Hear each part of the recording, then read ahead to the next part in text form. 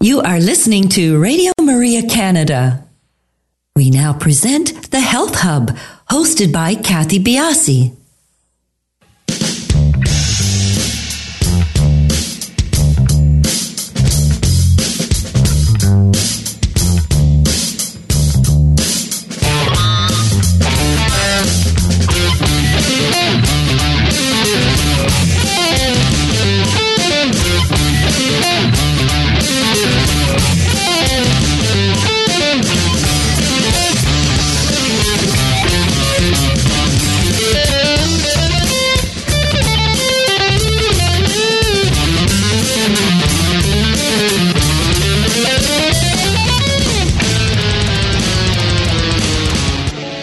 Good morning, everybody, and welcome to the Health Hub. I'm your host, Kathy Biasi, and along with our producer, Alex Diaz, we'd like to welcome you to our show this morning. Good morning, Alex. Good morning, Kathy, and once again, good morning to our listeners. Good to be back live in the studio. Were you away last week on holidays? I was on a stay vacation, as they say, or staycation. A staycation. It was beautiful weather. Nice and relaxing for sure. I did manage to catch a couple of Jays games, either on TV or in person. And I did end up celebrating a birthday, and not mine, but a friend of mine. And I also ended up baking a cake for the first time. So that was exciting. Look at you. That's a nice thing to do. I was supposed to take off last week and go up north, but we opened our new clinic last week, which was very exciting. So really happy about that. We have a beautiful space now. It got delayed a touch, so it changed a bit of my holiday plan, but opened the clinic last week, and we're very excited to be there and welcoming cancer patients. It's a lovely setting out in the country, so it was exciting for me last week, and but good to be back in the studio. Always good to be live. It's always good. Always good to be live. It is good to be live. And you can call us today at 416-245-1534, or you can hit us up on our social media sites at the Health Hub RMC on Instagram, Twitter, and Facebook. And feel very, what I'm trying to say here, Alex, I've been away for a week and can't talk. Email us, if you'd like, at thh@radiomaria.ca if you have any questions. We have had a gazillion questions come in for today's show, and I'll get to that in a few minutes. I hope you enjoyed last week's show. We will have it up for you this week, actually. We'll have it up on iTunes and all your favorite podcast sites. And please do subscribe. We've had amazing guests on our show, lots and lots of information. So you can check us out on iTunes, SoundCloud, on radiomaria.ca, and on kathybiasi.com, basically any of your platforms that you like to hear podcasts on. But last week's show was on mitochondrial function, and mitochondrial health with Dr. Lee No. He wrote a book called Mitochondria and the Future of Medicine. And we had, thank you to those who took the time to actually leave a comment or two. We had some good response to that. One of my favorites was, I'd never even heard of mitochondria before. Glad I tuned in. So it was a great show.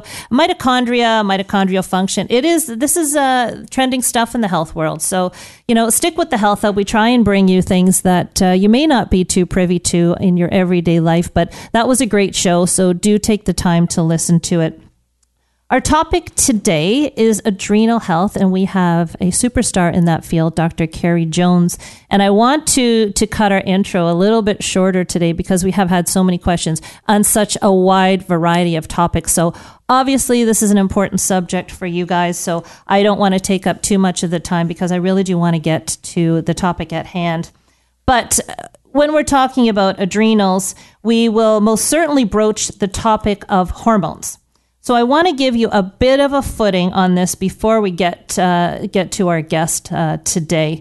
Hormones are produced by the glands of the endocrine system. So these glands include the pineal gland, the pituitary gland, the pancreas, ovaries, testes, thyroid, parathyroid, hypothalamus, and the adrenal glands. Hormones are chemical messengers, and they travel throughout our circulatory systems, targeting their sites where they have receptors for each of the different types of hormones. And they control most of our major bodily functions, including growth, sexual development, mood, and metabolism. So I wanted to sort of lay the groundwork for that. We've had a lot of questions, as I said. One interesting sort of trend that's come from this topic is confusion that people have been running into when they are dealing with the medical profession versus the integrative aspect of adrenal health. So it is something that we will talk to Dr. Jones about when we meet her after the break. But I found that very interesting because well, Dr. Jones, I won't even step on this topic. She'll have far more to say about it. But it was an interesting theme that did start coming out of the questions. So, without further ado, Dr. Carrie Jones is an internationally recognized speaker, consultant, and educator on the topic of women's health and hormones. She graduated from the National University of Natural Medicine School of Naturopathic Medicine in Portland, Oregon, where she also completed her 2-year residency in women's health, hormones, and endocrinology.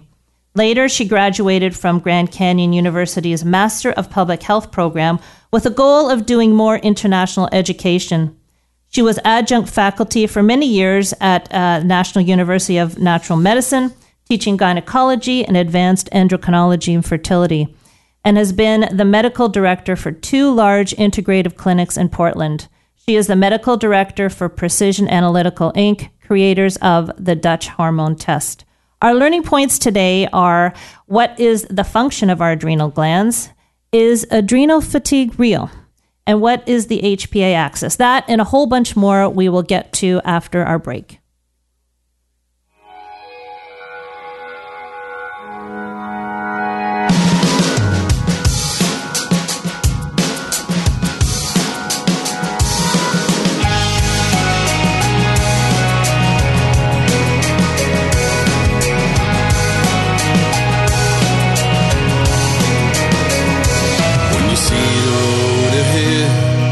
You've been down before, when you're halfway to nowhere and you can't pay the toll. You're hanging on to mercy, withered on the vine, with your feet on the ground, your head in the clouds, and your heart on the line. Open up your eyes. You got to rise up when this life has got you down. Look up, when you're searching, nothing's found. Mine eyes have seen the glory of the love that's here and now. It's coming down, so rise up now, yeah.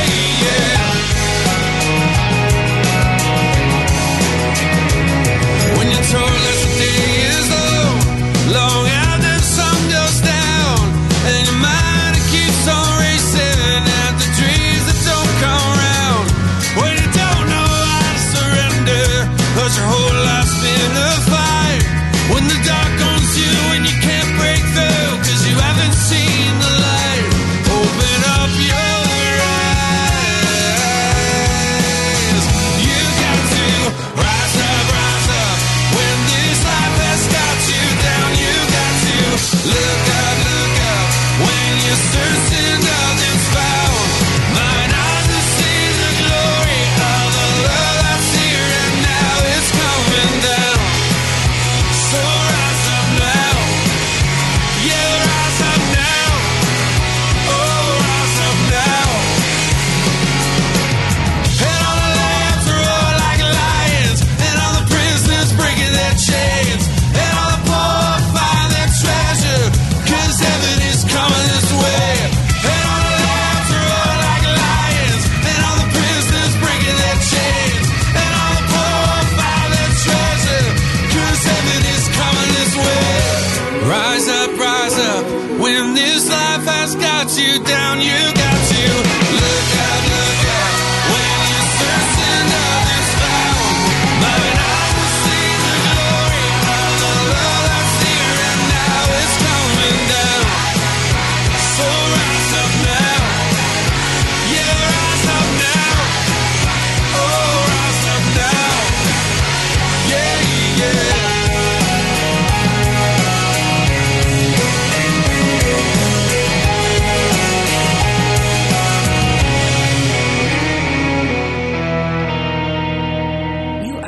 listening to Radio Maria Canada. We now continue with the program, The Health Hub, hosted by Kathy Biasi. Welcome back, everybody. Our show today is live. You can call in at 416-245-1534 if you have any questions for Carrie, who is Dr. Jones, myself, or Alex, and we will get to them as soon as we can. Good morning, Carrie. How are you? Good morning. I'm good. How are both of you? We're doing very well. I've got, I'm going to be really pulling on my creative genius to try and get to all these questions. We've got questions, from the left and the right of adrenal fatigue. So I'm going to call on you to sort of do a great big overview of everything. So hopefully we can we've got from DHEA to adrenal fatigue, cortisol. So we're really going to get down and dirty when it comes to the adrenals. But before we get into that, what made you interested in this area? Well, I've always been interested in women's health and hormones, and because the adrenal glands are a big part of the endocrine system, and I feel that so many people in our world walk around and say, I'm tired, I'm stressed, I'm busy, I have adrenal fatigue. I got really into it. I got really into the research and trying to peel back the layers and see what's going on. When I started doing my nutrition school, I had never even heard of adrenal fatigue. I had never heard of the adrenals. Let's call a spade a spade. I didn't even know what the adrenals were. So it's a very fascinating topic. Now let's start at the top, work our way down, and I'm going to intertwine a bunch of questions as we go through. But let's start off with, what are the adrenals and where are they? And where are they? So there, you have two of them. That's why there's an S on the end. So the adrenal glands are these two small glands, and they actually sit on top of your kidney. So if you think like low back, on either side by your kidney, that's where they are. Okay. And what they do is that they help manage things like your immune system. They manage inflammation. They manage your blood sugar. They manage things like getting your rear end out of bed in the morning and helping you sleep at night. So they really do a multitude of functions. And they are divided into the outer and inner cortex. Is that correct? Yes, correct. And they make a number of hormones. Everyone's familiar with cortisol. And you mentioned DHEA, which is from a different layer. So you have a layer that makes cortisol. You have a layer that makes DHEA and some other, they're called androgens. They're sort of your male hormones, testosterone. There's one that starts with an A, androstenedione. You have a layer that makes norepinephrine, which is noradrenaline, and then adrenaline. And so they do make quite a bit of hormones out of those two tiny little glands. Now, do they rule the roost when it comes to the adrenal system, when it comes to the endocrine system? It depends. I say it's like best friends with things like the thyroid, and in women with the ovaries and men with the testicles. I mean, they're in constant communication through the brain of what's going on. So they're constantly texting each other, like, are you inflamed? Because I'm inflamed. Are you tired? How's your blood? What's the blood sugar doing? Well, we defer to the thyroid, don't we, when we're tired? A lot of people, that's just the natural thing to do, is to defer to the thyroid. Right. When really it might actually be the adrenal glands, or it could be both. You might have an adrenal, the thyroid may have said, I'm done, I'm over this. And the adrenals have to pick up the slack for a while, and then they get down-regulated as well from the brain. Well, why do people have, this is a topic, as I said, that we've had a lot of interest, probably the most interest to date with people putting in their questions. But why is there such confusion for people? They go to the doctor and, they're tired, and the adrenals really aren't brought into the picture at all. And then they go to an integrative health practitioner, and, that's one of the first thing that's queued up on. Why is there this huge discrepancy between the two ideologies? When I talk to conventional doctors, they tell me that in medical school, they're not taught very much about the adrenal gland or the entire adrenal system unless it's an extreme. So if it's Addison's disease, which is an autoimmune condition where you can't make cortisol, or the opposite is called Cushing's. You can have Cushing's disease or Cushing's syndrome, two different reasons. And they're like, there's nothing in between. There's if you're tired and you're not producing very much cortisol or DHEA, they're like, we don't know what to do. We don't have a drug for that. So how did the integrative health field, hone in on this? I think it's just putting together the entire endocrine system, working as a unit, as a big spider web, and realizing you don't have to have full-blown disease, Addison's or Cushing's, to have a real problem with your cortisol or your DHEA or your adrenaline. Okay, now we've talked about cortisol a lot in the last couple of minutes we've been speaking. So let's hit on cortisol, maybe DHEA to cortisol, and we'll do, before we get into things like the HPA axis, maybe we'll do just a rudimentary pathway so that people sort of have that picture in their head. So when we start talking about a little bit more complicated things, we've sort of laid a groundwork. Yeah, absolutely. So I tell people, so you mentioned the HPA axis, so that's actually the easiest place to start. So Okay. HPA stands for hypothalamus, pituitary, adrenal axis, and that's how it starts. That's the pathway. So any stress you get, whether it's your kids, your job, you have the flu, somebody sprayed their garden and you breathed in, the chemical spray. Any stressor that happens inside or outside the body has to go through the brain, has to go through the hypothalamus. And then the hypothalamus goes, wow, I don't like this. And it tells the pituitary, which is also in your brain, hey, tell the adrenals to make cortisol or one of the other hormones. And then the pituitary goes, all right, and it tells the adrenal glands to make cortisol or whatever hormone it's supposed to make, and then the adrenals do so. So it all starts with the brain and moves down to the adrenals. So this can be a physical stress. This can be a perception. It encompasses all aspects of stress. And what people don't realize is that the stress, your brain and your adrenal system reacts the same way if your stress is real. Of course, if there's a tiger in the room, you're going to freak out. It reacts the same way if it's anticipated. So people who they know their day is going to be stressful. They know what's coming up is going to be stressful. They know the holidays are stressful, or it's imagined. So if you're a type of person who's a worrier, or you make mountains out of molehills, your brain doesn't know the difference. Your brain's like, well, that seems like a tiger to me, and it will tell the adrenals to make a whole bunch of hormone.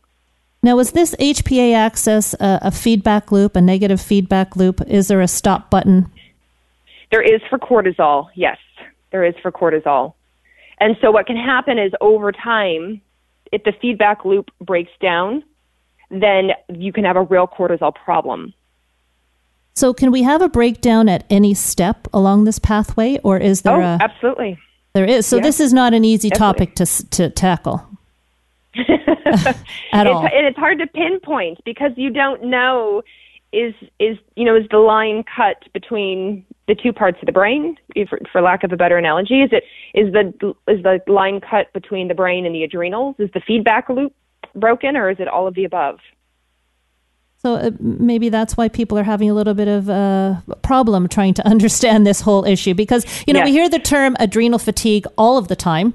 When I have people coming into the clinic, that's what I think people have honed in on this term. And, I think I have adrenal fatigue. And I'm sure you can attest to the fact that there are many levels of where the adrenals are functioning. Now, you are not fond of that term, adrenal fatigue. Maybe you can explain that to us. Yes, and that's very controversial. So I 100% believe in the symptoms. People are very tired. They're sick. They're worn out. They're very stressed. Absolutely, I believe them. But it actually, just like I was saying, it starts higher up in the brain. And so adrenal fatigue gives people the picture that their adrenal glands are self-functioning, that they've made the decision, I don't want to do this anymore and stop making cortisol, when in fact it's a whole system. So adrenal fatigue is a sexy term, and it's easy to say, and so I understand why it caught on. But I think when people are new to this and they think, oh, it's these little glands on my kidney, that's the problem. And I'm like, well, actually, it could be in your brain. We might have to do a lot of brain support to get that communication going again. So looking farther upstream. You got it. And I'm gonna start to interweave these questions as they come in. Yes. Levels of adrenal. Okay, the question was levels of adrenal fatigue, but I'm going to sort of meld a couple of them.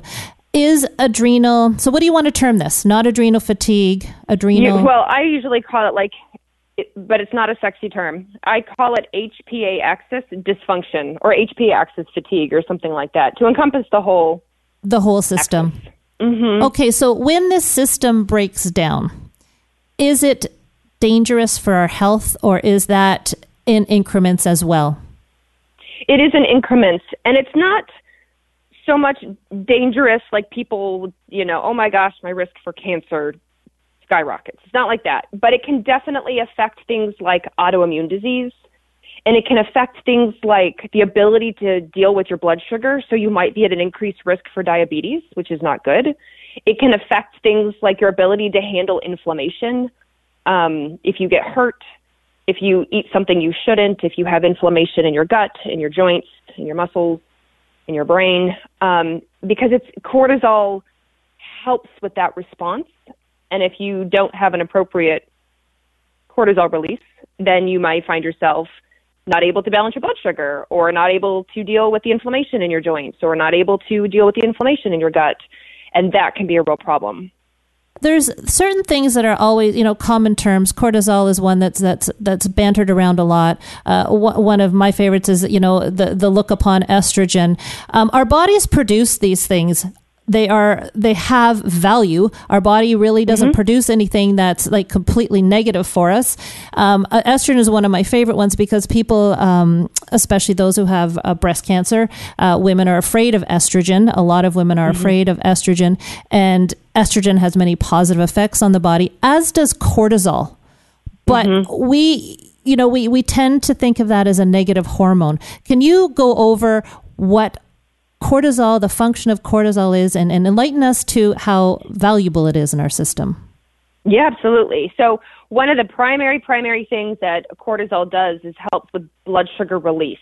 So if you skip a meal, or if you're traveling and you can't eat, or you're having like blood sugar irregularity, your brain senses this and says, ooh, we need to put more glucose out into your system to handle this.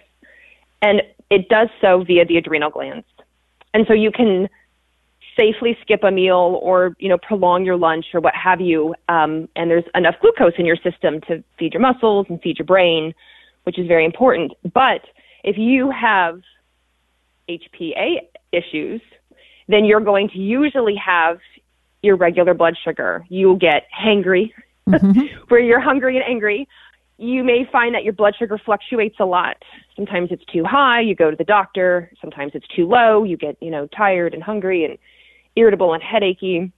And so I tell people, you're never going to fix your HPA axis, your adrenal glands, if you don't address your blood sugar, and vice versa. Blood sugar the comes other thing cortisol does is what'd you say? Blood sugar comes up a lot. It comes up a lot, and it's so prevalent. I mean, I don't think people realize when they skip meals, or when they do eat lots of sugar, when they do their coffee drink and they have whipped cream and they have syrup and they have all these, other stuff blended in there, what it does to the blood sugar, and then what it does to the brain, to the adrenal glands, really to all glands, but the adrenals in particular are the ones that have to mount a response. They have to do something about it. And then the other one is inflammation and autoimmune. People don't realize that when you have inflammation, let's say you get the flu, and the flu virus, and you have to fight against the flu virus. Cortisol is quite helpful. It's anti-inflammatory to a point to help reduce fever, reduce pain, deal with the virus. But if you have prolonged inflammation, let's pretend somebody is eating wheat or gluten or dairy and they shouldn't. Maybe they know they shouldn't and they don't care and they eat it every day. Now you have chronic inflammation in your gut, your stomach's unhappy, your intestines are unhappy, and now your adrenal glands are having to put out cortisol. And now you have this chronic, maybe high cortisol picture trying to deal with the inflammation, but cortisol can then be damaging. It can make you gain weight. It can break down muscle if it's too high for too long. So it's like Goldilocks and Three Bears, right? Like you just enough, not too much, not too little, just enough to help you combat inflammation. But also autoimmune. People don't realize that when your cortisol spikes up in the morning, your cortisol follows the sun.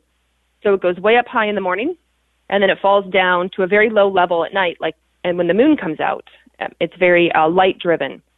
And so when you get that spike in the morning, when the sun comes up and your cortisol goes up, that helps your body fight against autoimmune disease.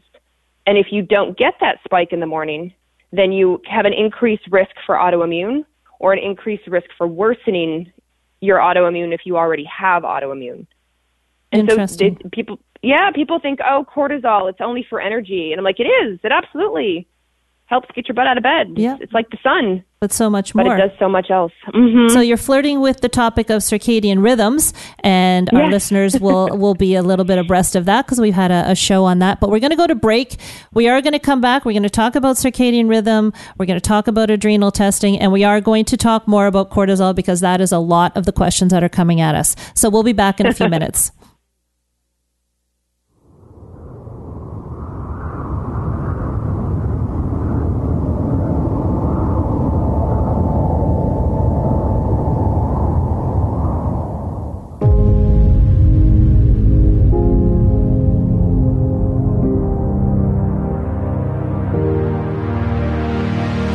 Last night put the heavy on me. Woke up and I'm feeling lonely. This world got a way of showing me.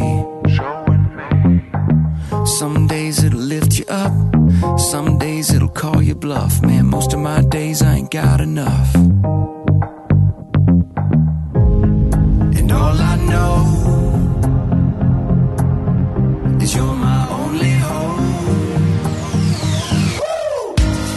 When I'm up, when I'm down, when the wolves come around, when my feet hit the ground, I just need you on my darkest day. When I'm losing faith, no, it ain't gon' change. I just need you.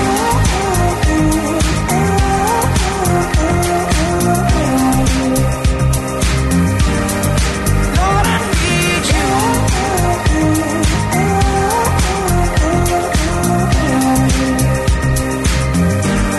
Yeah, I just need you. Yeah, though I walk through the valley of the shadow of death, I will fear no evil, for thou art with me. Thy rod and thy staff, they comfort me when I'm beat down, broken. Hold my heart when it's split wide open. Turn these eyes to my soul protector and break the will of this born defector. Cause all I know is you're my only hope. When I'm up, when I'm down, when the wolves come around, when my feet hit the ground, I just need you on my darkest day. When I'm losing faith, no, it ain't gon' change. I just need you.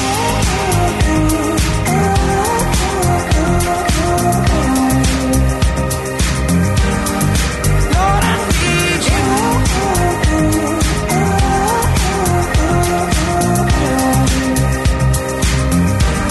Yeah, I just need you. You pull me closer, I come to life. When you pull me closer, I come to life. When you pull me closer, I come to life. When you pull me closer, I come to life. When I'm up, when I'm down, when my feet hit the ground, on my darkest days,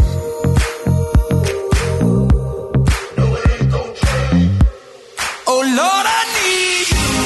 When I'm up, when I'm down, when the wolves come around, when my feet hit the ground. Yeah, I need you.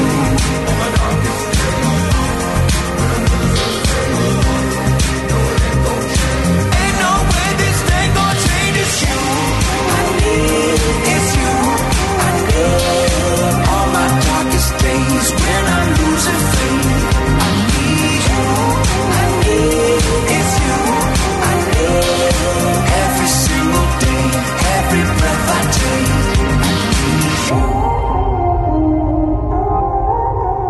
I need you. You are listening to The Health Hub here on Radio Maria Canada. A Catholic voice wherever you are. To contact us and be a part of the show, please call 888-245-1534. We now continue with the program. Here once again is your host, Kathy Biasi. Welcome back, everybody. We are live with Dr. Carrie Jones, and I'm going to jump into some questions here from our listeners.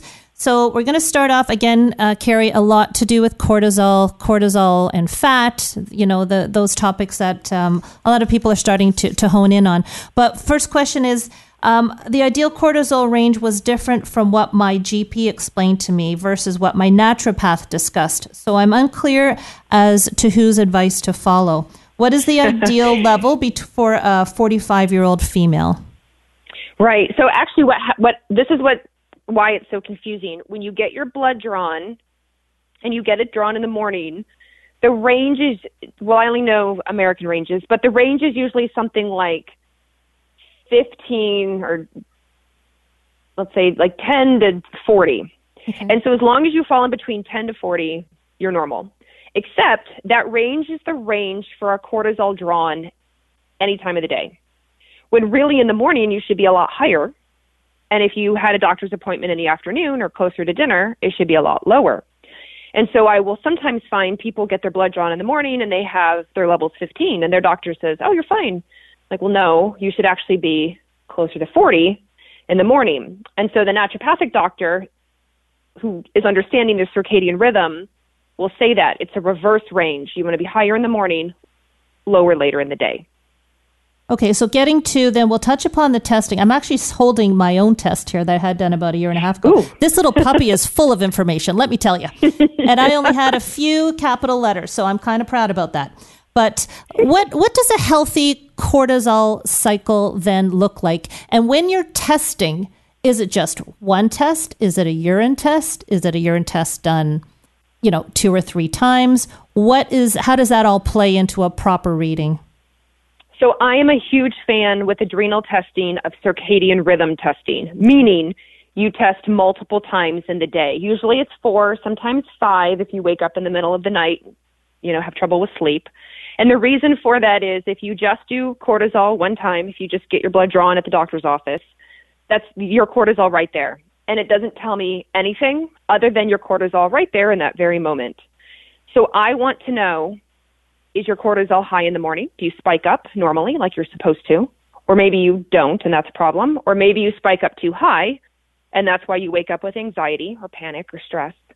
And then you should fall gradually through the day. So right before bed, it should be nice and low. And I want you to test then because I want to see, is your sleep problem because of your cortisol? And is it low enough? Because like I said, cortisol is like the sun. And then its opposite hormone is melatonin, which is like the moon. And so when I do testing, I do urine testing, but it's not like a big jug. It's a dried urine test, and so people will just urinate on a piece of paper, a little piece of filter paper, 4 or 5 times during the day, because I want to see what the whole rhythm is. What do you look like?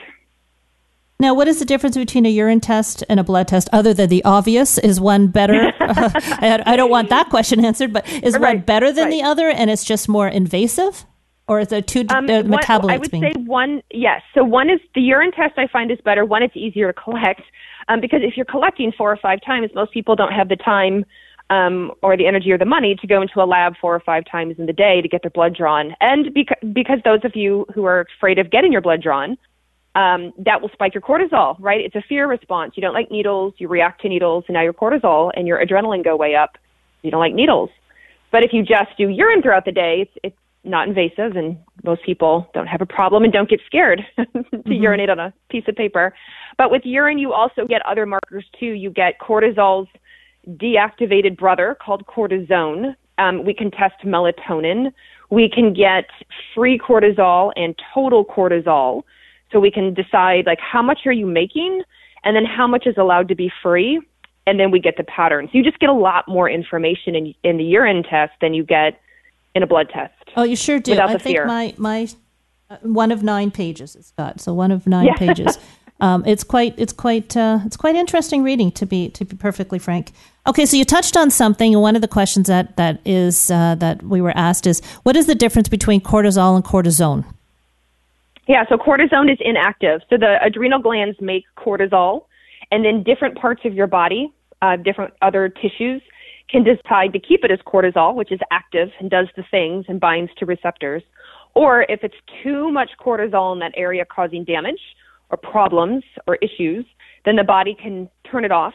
And when it turns it off, it turns it into cortisone. And cortisone's kind of dead in the water. It doesn't do anything. And then it can go back and forth. And so if you need cortisol again, if you're in a stressful situation, and your body can then reactivate it back into cortisol. So it does go back and forth depending on the tissue, on the area, and the time of day or what's going on for you. Can other organs convert cortisone to cortisol? Yes, and unfortunately, you had mentioned fat tissue earlier, cortisol and fat tissue. Fat tissue is a big one that there's a little enzyme in your body that will convert cortisone into cortisol, and fat tissue does it really too well. It amplifies it. And so when you're and people can relate, they're like, I've had a lot of stress lately, and I'm stress eating, and I've got this spare tire on my belly that I can't get to go away from all this stress. And like, yeah, what's happening is your fat tissue is activating your cortisone into cortisol right there in your fat tissue. And it's not helpful. Is this because the adrenals are being overburdened to do that? So it's relying on something, another area of your body? Yes and no. So we have definitely seen on labs that the adrenal glands are perfectly capable of producing normal levels of cortisol. Like, no, that's not a problem. It's just the fat tissue upregulates this enzyme better, faster, stronger than other areas, and it gets amplified. It's like those scary movies when they're calling from right within the house, on the cell phone. They're like, I'm in your house calling you. It's the same thing. And in the fat tissue, that enzyme calls from right in the fat tissue, and cortisone converts to cortisol. It's a very bad mechanism. I've kind of not quite yet figured out the silver lining, the good part of it, because we don't need all that extra fat tissue around our organs and in our belly. It's not helpful and it's not productive, but it happens. Okay, so we want to try to deactivate that. What if a person is overweight as a being? Yeah. So what I'm trying to get at is, will your body create fat for this mechanism, or is it existing fat that just kicks this into high gear? Or a bit of both? It can be both. Okay. It can be both. And cortisol, you mentioned hormones at the beginning. Cortisol will also increase another enzyme called aromatase, and aromatase increases estrogen conversion in fat tissue. Mm-hmm. So if you have high cortisol and high estrogen, you will have even more fat growth in places you don't want it. Right. You get this double whammy. So the double whammy effect. Yep. You'll get, your fat will, get bigger. And if you have stress and high cortisol, you'll have more estrogen, and it'll just keep growing. Okay, so then what is the, on my chart here that I'm looking at, my cortisol is sort of a flat line. What is the danger, or what is it indicating to me when my cortisol is below normal? Yeah, so a flat line in particular, when you're looking at your graph. No, don't scare me now. Circadian rhythm. So the first thing I tell people is, again, you need that spike to help prevent or reduce autoimmune. Okay. And so the spike is quite helpful when your body makes immune cells. Some of them accidentally are already autoimmune, and so in your body, in your thymus gland, you get a check. So your body goes through each of your cells and is like, are you autoimmune? Are you autoimmune? And the ones that are accidentally already autoimmune get pulled to the side like naughty children, and then the spike in cortisol is what kills them off so they can't recirculate. But if you don't get that spike, then those naughty autoimmune cells sneak out and circulate around. Now, the other big thing with a flat cortisol line is it does have an increased risk for a reoccurrence of cancer. So they've done research on like breast cancer and prostate cancer, and they have found that those who have gone through treatment but have a flat cortisol line, they don't get the spike in the morning, their chance of reoccurrence goes way up. And so with cancer patients, are like oncologists who run cortisol testing, or a cancer specialist, I often explain to them, you want that spike because you're trying to reduce the risk of reoccurrence. Well, that touches close to home because I'm a breast cancer survivor. So that's very interesting to note. Now, this was done, I guess I should get it redone actually for my own personal. That was done 1.5 years ago. Now, what can we, that'll play into another question. How do we improve our adrenal health? Are there supplements? What do we do? Yeah, what do we do? What do we do? Yes. Okay, so I tell people the two most basic things, and it sounds simple and stupid, and everybody rolls their eyes at me. First things first, in the morning, when you wake up, when your eyes wake up, the first thing you should do is get bright light exposure into your eyes. So either if you're in a sunny place or the sun is out, open your curtains, look outside. Obviously, don't burn your eyeballs, but maybe go outside for 5 or 10 minutes and get that exposure. If you are not in a sunny place or it's raining, then consider buying full spectrum light bulbs. They have them at hardware stores or on Amazon. They're very cheap. They're very easy to find. So full spectrum light bulbs. You can buy them already in, we call them light boxes, so a full spectrum light box. And they're small, and they sit on your desk or your counter, and turn it on. And that bright light exposure goes into your eyes, and it registers with your brain, the sun is up, make cortisol, turn off melatonin. Because what we're trying to do is get you up in the morning. The opposite is get the lights off at night before bed. Get off your phone, get off your computer, get off your tablet. Don't have all your bright lights on in your house because all those bright lights mimic the sun. And from your phone and your tablet is blue light. And so the brain goes, oh, well, the sun's still out, so I'm not going to stop making cortisol. And then people have problems with sleep. Basically, we're trying to get you up in the morning and down at night to reset your circadian rhythm.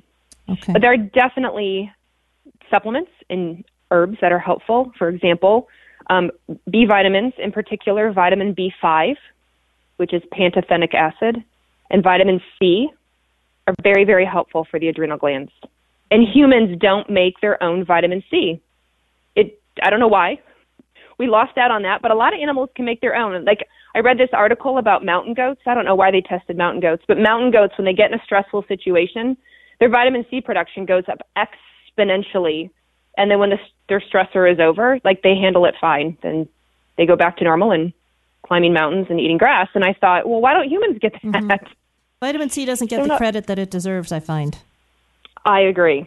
Mm-hmm. Well, actually, you've just pulled out another question that was, I understand the adrenal glands don't shut down when we age, but I'm sure they slow down. Would we increase our vitamin C and B5 then?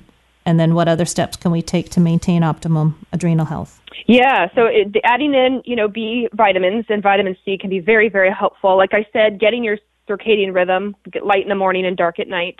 But there are some really great herbs that are available. We call them adaptogens, which are herbs that are relatively, safe, but still talk with your healthcare practitioner. Mm-hmm. And they help you adapt. They basically help you adapt to stress because our world is quite stressful at the moment. And so I'm sure people have heard of herbs. There's an Indian herb called ashwagandha. There's another herb called rhodiola. There's a Bulgarian herb called maca, M-A-C-A, maca. Mm-hmm. That can be really helpful. Some of the ginseng, some of the Asian herbs, ginseng, they're very potent, but they're very helpful for adrenal health. Now, do you suggest that these are taken when there's an issue, or do you have a protocol that, like, for instance, you would take on a daily basis to support your adrenals? Actually, I personally, I'm a little bit, probably like you, when you have all the education and the knowledge, like, I sort of know what to do on a daily basis. So if it's not a particularly stressful day or it's an easy weekend, I may forget or not even take my supplements. But if I know I'm about to go do something, I have to give a big lecture, I have to handle something really stressful, then I'll usually take my adrenal supplements. Make sure I take extra B vitamins, extra vitamin C. When I travel, I'll take all that stuff so I cannot get sick and I can handle the stress. So I do take it more as a sort of needed basis versus an ongoing basis. However, I have lots of patients who need it on an ongoing basis because they have had no support for so long, and they come in exhausted and they come in sick and they come in with all these symptoms. And I'm like, okay, we need to get you on some very solid supplements for a couple months, get your footing back, and then go from there. Okay. Somebody just texted in, where can I get the testing done? Can I get it through my doctor? You can do the blood testing through your doctor. The company that I work for is Dutch Test, so you can order it online, and you definitely can do it in Canada. Mm-hmm. And so it's just DutchTest.com. Interesting enough. So anybody who's working with a naturopath, can you order it yourself, or does it have to come through a naturopath? You can order it yourself. We highly recommend that you go through any practitioner, any healthcare practitioner can run it. And so it doesn't have to be a naturopath, but we have a number of naturopathic doctors that do run the test. And the reason we suggest you work with somebody is, just like you said, it's 9 pages of information. Mm-hmm, it is. And if you're new to this, if you're like, yes, I have all those symptoms, I need help, you need somebody to guide you and walk you through it. Like you. Oh, like definitely. No, you know what? There's a lot of stuff that there's a lot of stuff that is new to me, you know, and there's this wonderful, I'm just flipping through it, this lovely hormone chart, the steroid pathway chart, actually. It's very interesting. I actually refer to it quite often, but it's well worth it. And then how often would you retest? So you come, you get your issues presented to you, and then how often would you retest? Depends on the person. So if you're feeling really good, if you're getting, treatment, you're getting your circadian rhythm fixed, you're working on your diet, you're getting the blood sugar under control, and you're at the 3 or 4 month mark and you're thinking, no, I'm on the right path, I'm feeling great, then I generally don't suggest retesting until the 6 month mark. And this is initially. And if you hit the 3 or 4 month mark and you think, yeah, I feel better in some ways, but not, some ways aren't better at all, then I suggest retesting at the 3-4 month mark. After that, once you're dialed in and you know what your triggers are, you know what you're doing to yourself, when you don't sleep and you eat bad foods and it's stressful, you put yourself again, then you can do yearly. Yeah. It's really but initially, interesting. it's usually more testing. It's very interesting. The methylation pathway is pointed out, and very interesting test to do. Another question that's come in: what is the cortisone cream that I'm putting on my hands? I think it is eczema. Is the cortisone cream the same cortisone that my body is producing? No, it's a marketing naming thing. Hydrocortisone cream is cortisol. So cortisone that is hydrolyzed becomes cortisol. And so hydrocortisone is really cortisol. So when you're putting hydrocortisone cream on your hands or on your body, or if you get, poison ivy, you have eczema, you have a rash, what you're putting on your skin is cortisol. But it's external cortisol. It's outside cortisol. So the higher your dose and the longer you do it affects the feedback loop, and it will tell your brain, I have a lot of cortisol, stop making cortisol. So the brain will shut down the adrenal glands because of that outside cortisol. So if you're using cream every day, just like if you're using a steroid inhaler every day, that's a cortisol-based inhaler, a cortisol-based nasal spray for allergies, it will tell the brain, I have plenty of cortisol, stop making it, and your own cortisol production will stop. So you have to be careful. Asthma medication, that's an interesting one. I'm sure many people forget. Mm-hmm. Yeah, and what happens in that situation? Same. If it's a cortisol-based, or we call it a steroid-based asthma medication, then you'll get that shutdown of cortisol. Now, it has to be steroid. I'm not talking, some people take, there's a medication called Singulair or Montelukast, which is more of an anti-allergy, if you will. That will not. But if you're doing an inhaler that's steroid-based, or if you're taking a steroid, if you're having an asthmatic attack and you have to take prednisone or get a steroid injection, again, it's outside cortisol, but it's still cortisol, and the body has a feedback loop, and it will shut down your own internal cortisol for that. And there are many people that were relying on this medication. What do they do? Right. Well, and unfortunately, it's really hard to counter a steroid medication. And so if they're on it just for short term, for example, if the person who wrote that question in, maybe they were gardening this weekend, it upset their hands, they put some steroid cream on just for a couple days to get under control, and then they stopped, the short term is generally fine. The body can rebound. It's the people who are doing it every day, they've been doing it for years, that's when it's a real problem, because it took years to shut it down, If they choose to go off of it, do not ever abruptly just stop it. You have to work with your doctor to wean yourself off, and it can take years to come back, your own internal production. So we have to work really hard with testing, with circadian rhythm, with herbs, with nutrients to try to get that rhythm back again. That's a very interesting point, because a lot of people are told not to stop their medication, to finish their medication. My husband, in fact, was on prednisone years ago for colitis, and he stopped it. I didn't see anything issue with him at the time. This was many years ago, just after we got married. But there's a danger there. You can't just stop. You can crash, yeah. Because if you are on if you're on a steroid medication with cortisol medication, and it has shut down your own production, so you're using it as a medication, but you don't have any internally, and then you stop suddenly, then you have no cortisol because you're not taking it externally anymore, and the internal production was shut down, and so now you're going to miss out on all this cortisol. So people usually feel really super tired. They might get really sick. They may have a lot of blood sugar issues because they're missing out on that cortisol piece. I just wish that it depends on the dose, right? If you're on just a low dose, if you're on 5 milligrams for a couple of days, probably not going to do anything. Even 5 milligrams for 1 or 2 weeks because of something. If you're on a cortisol, the hydrocortisone cream, you're like, I got poison ivy, I had to use it for a week, probably not a big deal. But it's, if somebody says, well, I have really severe asthma, I need really heavy steroid inhalers, I do them every day, twice a day, otherwise I can't breathe. Yeah, that's a life or death situation. Right. I think that's you have to be on a potent dose. It just is what it is.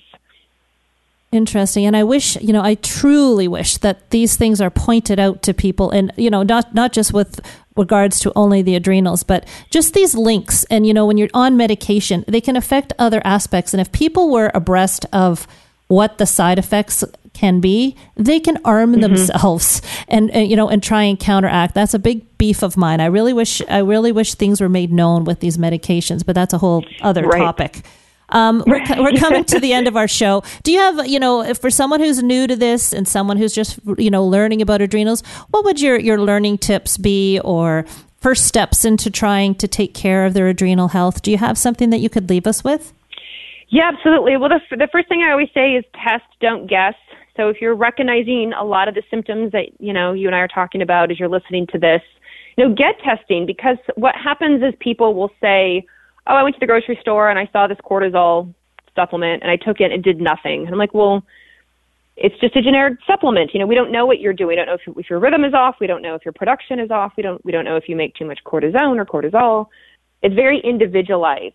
And then the second thing I tell people is, if you're recognizing yourself in this radio show, if you're recognizing a lot of these symptoms, then it's up to you to take care of you. Mm-hmm. So it's up to you to think, okay, I need to choose to eat healthy, and okay, I know dairy gives me whatever, upset stomach, makes me tired, breaks out my skin. I probably shouldn't eat it ever because the inflammation is affecting my cortisol and everything else. It's up to you to go to bed on time. It's up to you to say no to things that don't serve you. Take care of your own health. Work on stress response. Yeah, exactly. It's your health. It's your health. Take care of it. Before we go, I just had one quick question text into me. Our dog is on an inhaler. Does that affect their adrenals the same way? Do you have any? It does.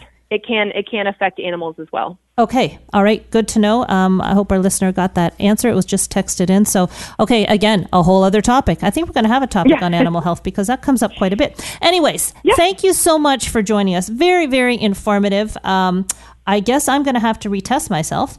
So there's something that's come out of the show. We can reach you at Instagram at dr.carriejones, on Twitter at Dr. Dutch Test. And your website, do you have a website for your personal account, or we just reach you through? I go through Dutch, so DutchTest.com. Perfect. Yep. Go onto that site and go do Google Dr. Jones. A lot of great stuff that she's covered, a lot of issues beyond adrenals. So do take a listen. It's very, very informative and will open your eyes to many things. So thank you, everyone, for joining us, and we will talk to you next week on The Health Hub.